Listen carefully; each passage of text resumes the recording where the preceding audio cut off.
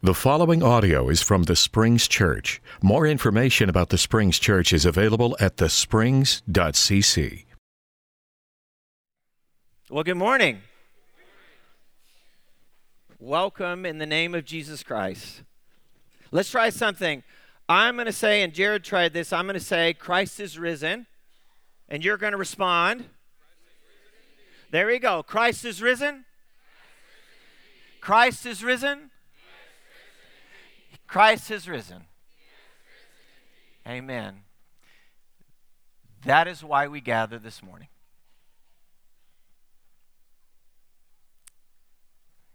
In fact, that's why we gather every first day of the week.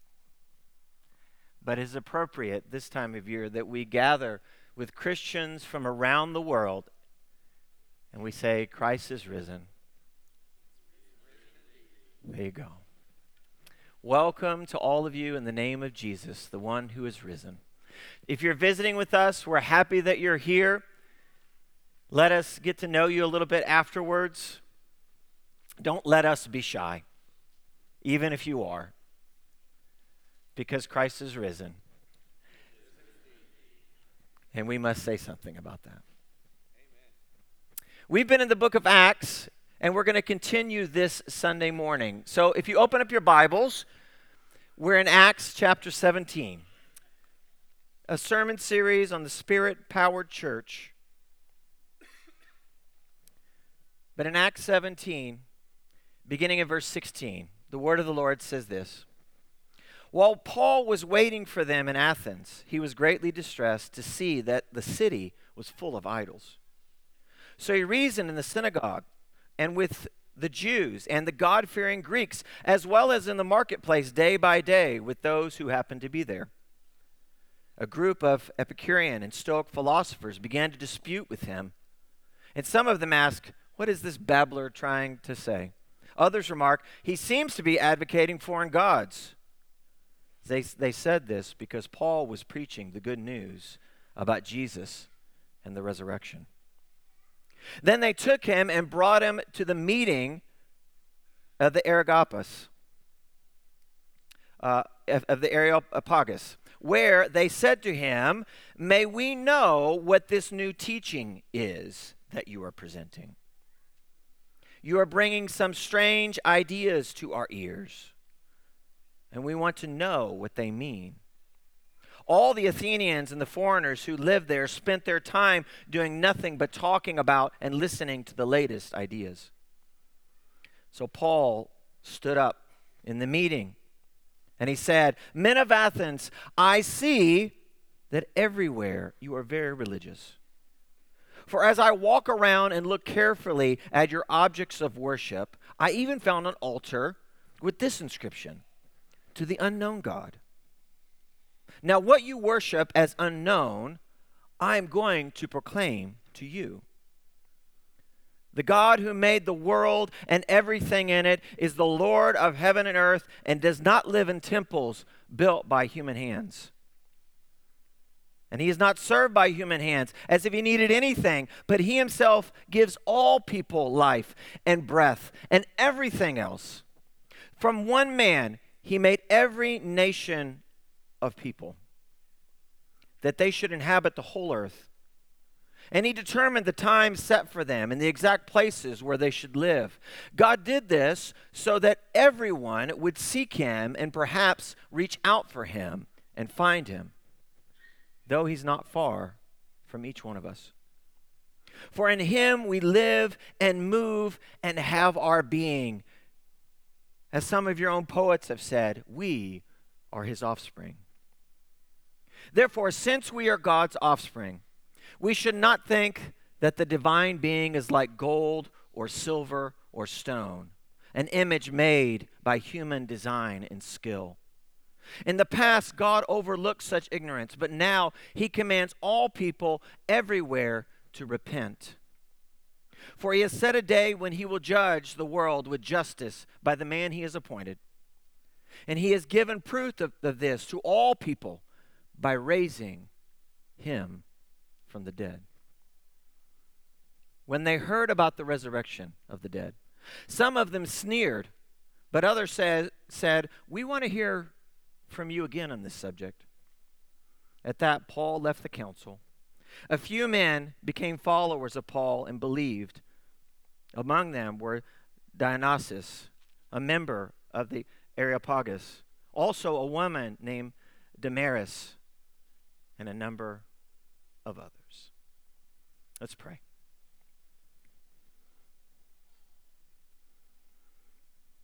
Father, for your word. As always, each and every week, we give you thanks, for it is our life. For it is in your word that we read your witnesses who testify to the resurrection of Jesus Christ. And so today, as we encounter your resurrected word again, give us ears to hear, give us hearts to follow, give us lives and wills to obey. And as always, Lord, I pray for the gift of preaching. In the name of Jesus Christ, your resurrected one. Amen. Paul is greatly distressed by all the idols he sees. Paul is greatly disturbed by how people have constructed the world and how they've ordered reality. And so what Paul does is his practice, he goes around to the synagogues and he begins talking with people. And he goes into the marketplace and he begins talking with people. And he's talking with God-fearing with God-fearing Greeks and with Jews. And he's having a discussion, which is a religious discussion about who God is and about how the world works. And as Paul always does, the topic or the event of the resurrection comes up for Paul in these discussions. And so some philosophers catch wind of this, and they want a word with him. Because you see, when you start speaking of resurrection, when you start talking about the resurrection of Jesus Christ, it is no longer religious speech, but speech that challenges reality, reorients how we see the earth and the sky, our neighbors and our enemies. It is speech that challenges and reorients how we see even our own bodies and our lives. For Paul, the resurrection of Jesus frames everything for him. If you look at the conversation he has with the philosophers, when they take him up to Mars Hill, which Brett and myself and my wife Kim and Rick and Bev Geyer will be there in about a week and a half, standing on the very place where Paul had this conversation. If you see the beginning of the conversation, it begins with resurrection. Some of them, these Epicureans and Stoics, some of them ask, what is this babbler trying to say? While others they said, well, maybe he's advocating foreign gods. They said this because Paul was preaching the good news about Jesus' resurrection. And it ends in verse 32 with this: when they heard about the resurrection of the dead, some sneered, and others said, we want to hear you again on this subject. For Paul, it begins with resurrection and it ends with resurrection. This is what orients Paul's world. And for Paul, there is a difference in the way we order the world and the way God orders the world. For there is a way that we construct reality and the way we view the world, and then there's a difference for what God intends for the world. We tend to say, this is the way it is. And God says, no, this is the way it is and the way it will be. When my wife Kim first came to visit Oklahoma, my wife's from Vancouver, Washington, up in the Pacific Northwest. She'd never been to Oklahoma, so it was one December, Kim and I were getting pretty serious, and I thought, well, she needs to meet my parents. And so we flew her down, and she spent Christmas with our family. This is before we got married. So I went and picked her up at the airport at Will Rogers, and we're driving back. Remember, it's December, and we're driving back, and we're talking and having a conversation, and we're somewhere on the Kilpatrick Turnpike, and she says, I've got a question. I go, what's that? Why is the grass brown? I said, what? The grass. Why is it brown? I go, what do you mean, why is it brown? Grass is supposed to be green. All of your grass is brown. I said, honey, this is normal. The grass is, it's just dormant. See, in Oklahoma, in the fall and in the winter, it goes dormant. And then in the spring, it's green again. She's like, grass is not supposed to be brown. That's not the way it's supposed to be. To which later I got her back because she ordered seafood at a steak restaurant. And I said, you're not supposed to order seafood in Oklahoma. You're not supposed to get a fish fillet in Oklahoma. You're probably not supposed to get a fish fillet anywhere, but regardless. She's from the state of Washington. You know what that state's called? The Evergreen State. The grass is hardly ever brown there. But my response to her was this. This is normal for everybody else, Kim. You live in a very special place. This is the way the world is. And she goes, no. That's not the way grass is supposed to be. Jane Loafman read earlier from 1 Corinthians, where it talks about, uses this imagery of Jesus being the first fruits from among the dead. And I think that imagery for us doesn't really resonate because most of us are not farmers. Some of us probably in here are farmers, but I farmed a little bit, but nothing more like gardening. But if you're a farmer, and let's say you have an orchard full of oranges, the farmer is always interested in the first fruit that's ripe and ready to be picked. Because when he finally sees the orange, that's that first orange that's ready, and he picks it, he's always very interested to see, and he peels off the orange and he tastes it. And when that orange is good and sweet and just right, he knows, she knows that it's going to be a fantastic harvest. But for those of us that aren't farmers, the farmer runs back with the orange and says, the first fruit is great. It's going to be a great harvest. It's going to be a great day. It's going to be a great year. And he sees everything that is out there differently. But you and I walk out and we pick the orange that's not quite ripe yet, and we taste it and we're like, no, this is not good. He goes, you don't understand. You have to taste the first fruit because all of those other ones that aren't ready yet, they're going to be like this one. That's what Paul, I think, means by the first fruit. Because we see the orchard and the grass. This is the way it is. This is the way the world is. But Paul, because of the resurrection, says, no. That's not the way it is. Jesus has risen from the grave. He is the first fruit among the dead. He is God's intention for the world, both now and in the future.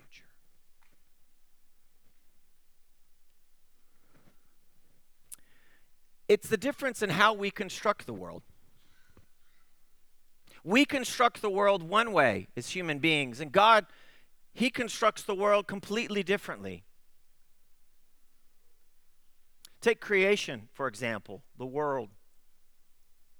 My son Noah, he's going to be a philosopher or a theologian one day because he always asks the deepest questions, and they're always at bedtime. Dad, why are we alive? which is a prime moment to answer the question, but I'm like, go to bed, quit asking those questions, I'm ready to go to bed. Actually, no, I don't ever do that. But it's not odd for Noah to ask this question, Dad, why is there so much suffering in the world? It's a pretty tough question for 9 o'clock at night when it's bedtime. And the temptation for all of us, because to answer that question, it's the trillion-dollar question. But the temptation for all of us is to say this, I don't know, it's just the way the world is. And what we tend to do is with poverty, with illness, cancer, sickness, with violence in the world, we're kind of left.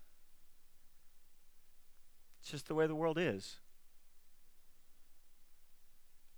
And maybe part of that temptation comes out of our own sense that God, that we live kind of in a closed system where poverty and sickness and violence, that's just the way it is. And that God doesn't really break into that system, but he lives in boxes that we've created for him. So we do this all the time, right? We live in the physical world, and God is concerned with the spiritual world, and we divide those two worlds up. Even if we might not say it like that, we live like that. We live as if God is concerned or deals in the spiritual, and we're just left with the physical, up to ourselves. But for Paul, God has reframed the world through the resurrection. In verse 24, he says, the God who made the world and everything in it is the Lord of heaven and earth. And he does not live in temples or in boxes built by humans. Rather, and he is not served by human hands as if he needed anything. Rather, he himself gives everyone life and breath and everything else. I probably told this story a number of times, but I can't help myself. It's the story I think of.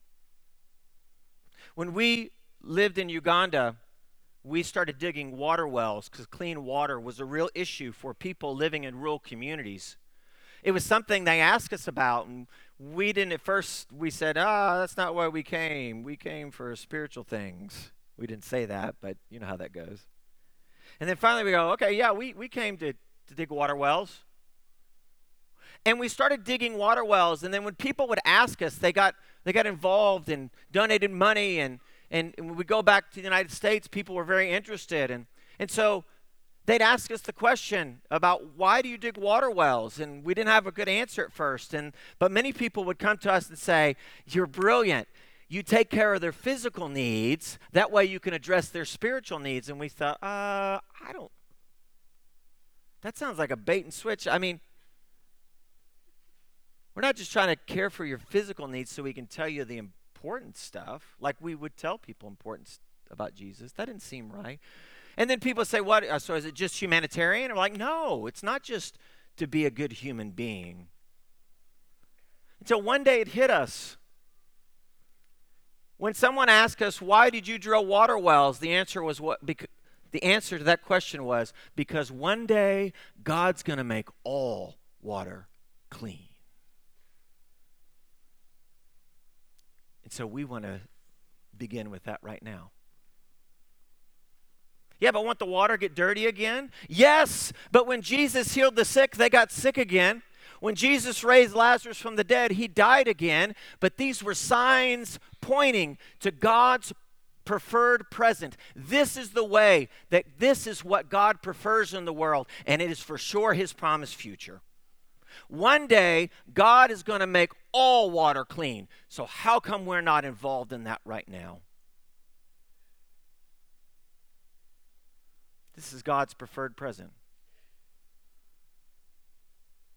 and God's promised future. So the resurrection changes how we view the world. It changes our view of God's engagement with the world, and therefore our engagement with the world.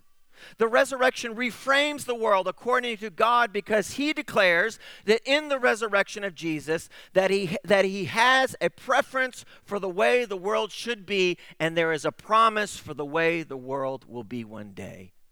That's what the resurrection promises.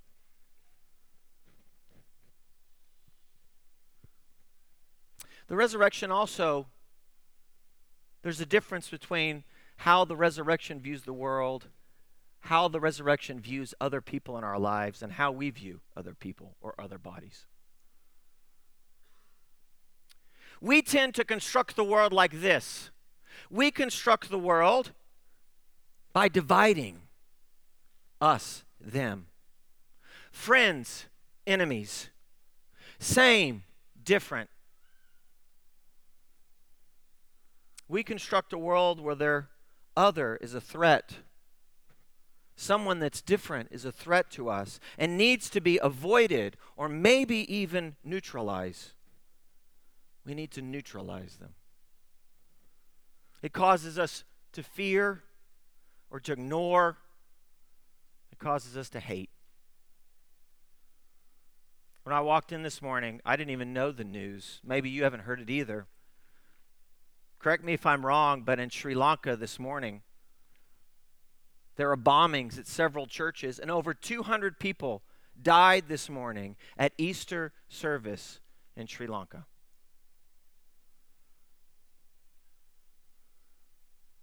That's how we construct the world. And in your life and my life, it may not include the kind of violence that's this morning, but we're always tempted, us and them. Same and different, friend and enemy. But God reframes the world, and the resurrection reframes how Paul sees the world.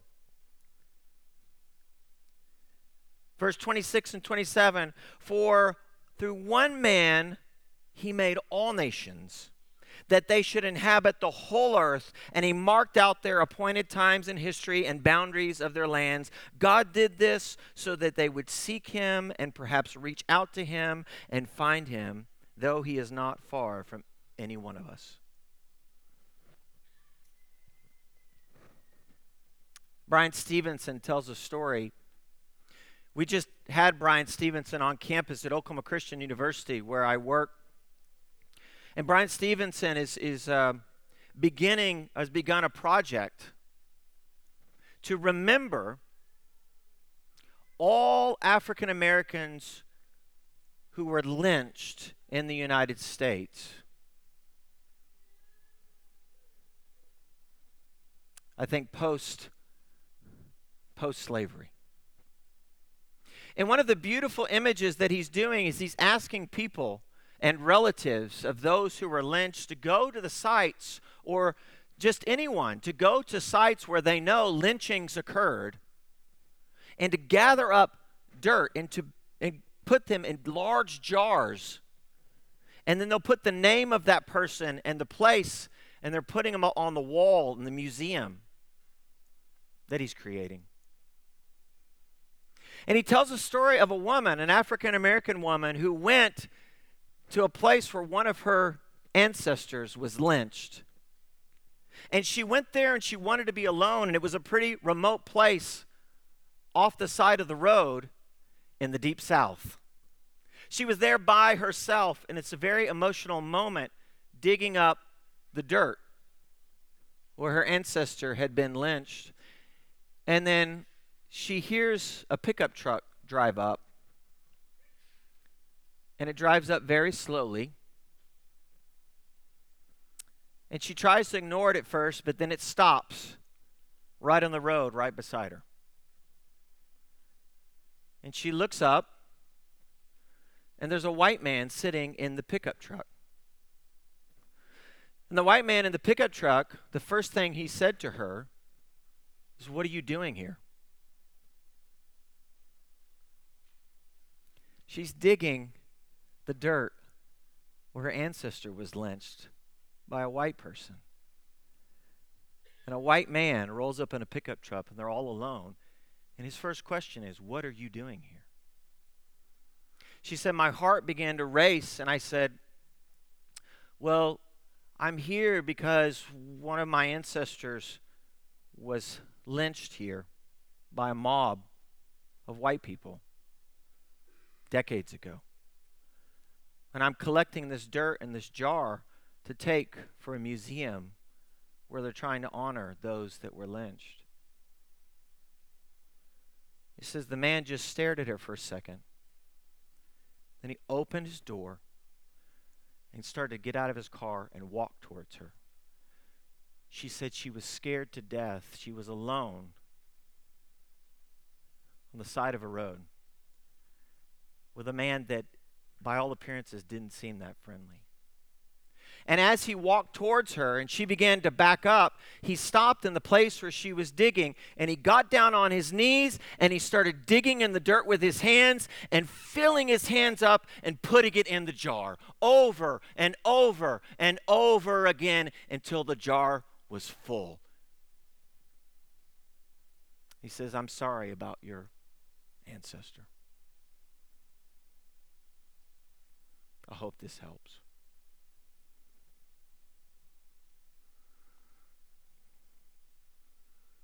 The resurrection changes how we view other bodies.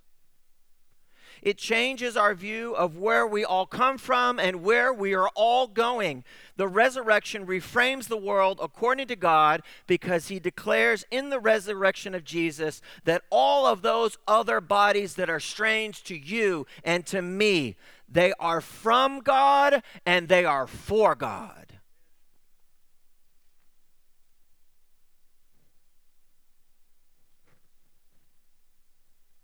There's also a difference in the way we construct our world about our own lives and the way God thinks about our lives and constructs our lives.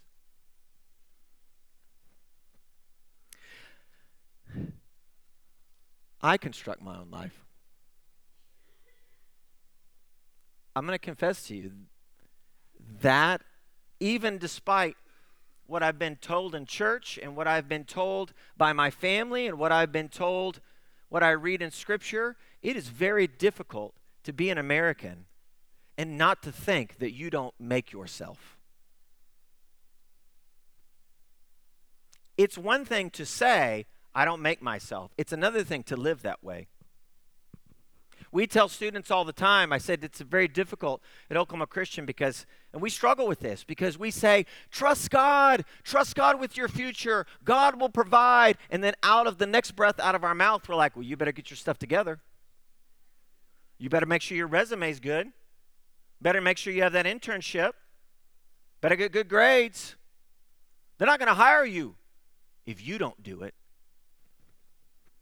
And when I tell students that, they're like, that's exactly what we feel.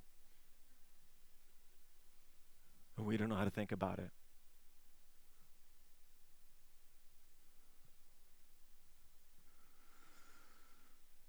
We think our bodies and our lives are for ourselves. I have rights. I'm supposed to construct a world of happiness.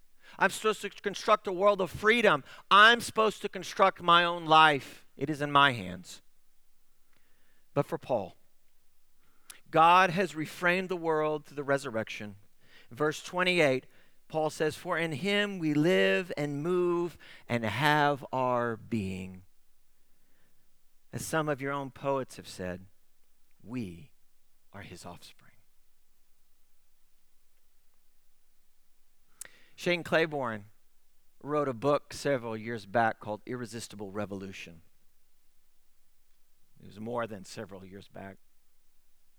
One of the things he talks about is that he went on a journey to find what a Christian really looked like. And so he got into St. Francis of Assisi and some of those early monks and church fathers, and it ended up leading him to there's nobody more Christian that lives out this than Mother Teresa. So he says he actually figured out how to contact her and wrote her a letter but didn't hear back. Then he found out he knew somebody in a Catholic order that had connections and knew where the number for where Mother Teresa lived and worked, and he said, well, call her. So he figured I need to call at 2 a.m.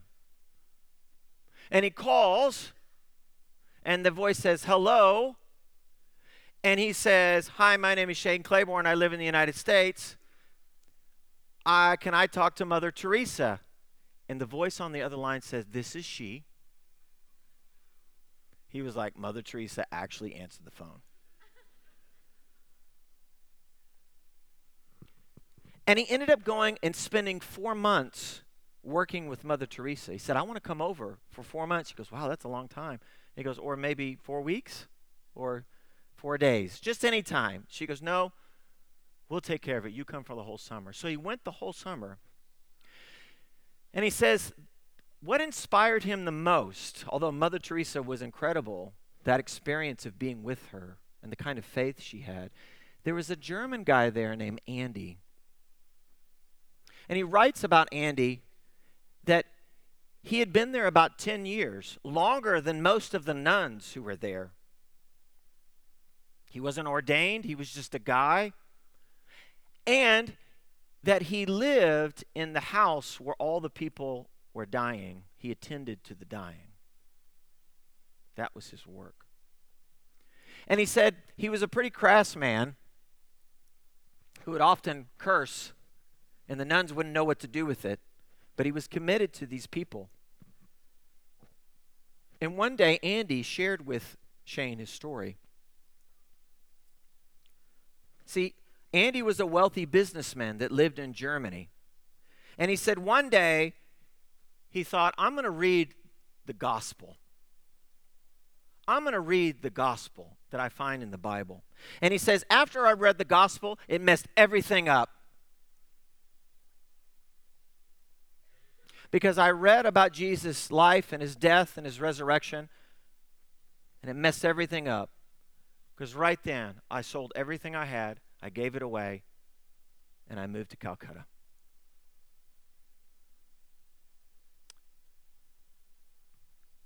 And one day I want to go back and visit my mom before she dies, but then I'm coming back here, and this is where I'm going to spend my days.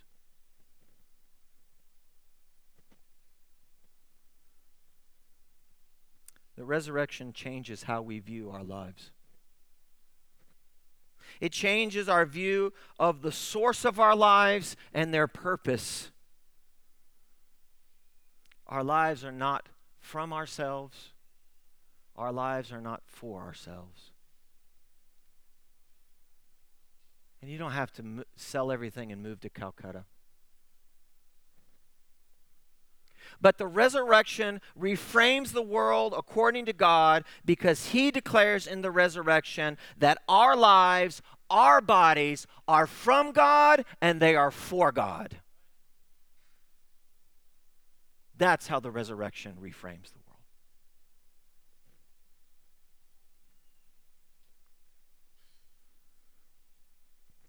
And then this is Paul's whole point when he talks to the Stoics and the Epicureans. Verse 31, he says, for he has set a day when he will judge the world by justice, by the man he has appointed, and he has given proof of this to everyone by raising him from the dead. Elsewhere, it says, this is how you view the world. When Jesus showed up, this is how you construct the world. This is how human beings construct the world. When Jesus shows up in the world, you killed him. But God raised him from the dead. That's how God reconstructs the world. And he says, and he's going to judge the world with justice, and he's going to judge it with righteousness. And here is God's judgment. If you don't hear anything else this morning, hear this. Here is God's judgment of you and I and the entire world, of the entire universe. God's judgment is unequivocally this: resurrection. When God judges the world, he says, let it come to life. And he's given proof of this by raising Jesus from the dead.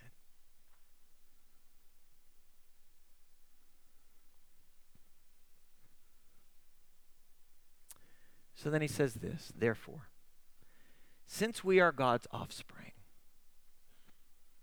we should not think that the divine being is like gold or silver or some stone, an image made by human design and skill.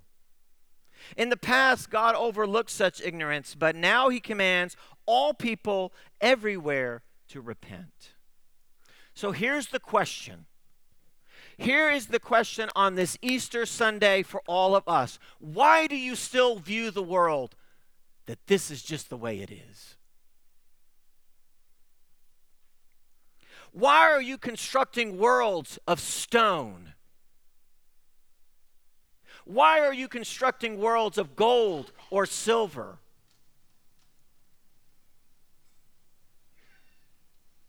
Those things don't give life. In other words, why are you still constructing the world around death? Paul says, repent. Change. Because God has judged the world, and his judgment is resurrection. Paul is greatly disturbed that the city is full of idols. Paul is greatly disturbed that our lives, that we've constructed our lives our own way. Of how we think the world works, of how we think about our enemies and our neighbors, of how we think about our own lives. Paul is disturbed by how we've constructed the world. And to speak of the resurrection, when you talk of the resurrection, that's no longer religious speech. But speech that challenges reality, reorients how we see the earth and the sky, heaven and earth, our neighbors and our enemies, and yes, our own bodies, our own lives. It is speech that evokes a decision.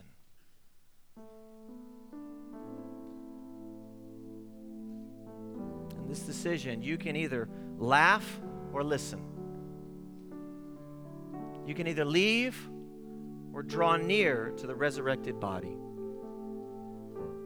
It's either his resurrected body or your stones. It is a decision. Will you construct the world, or will God? Because God has judged the world, and his judgment is this: resurrection. Let's stand and sing.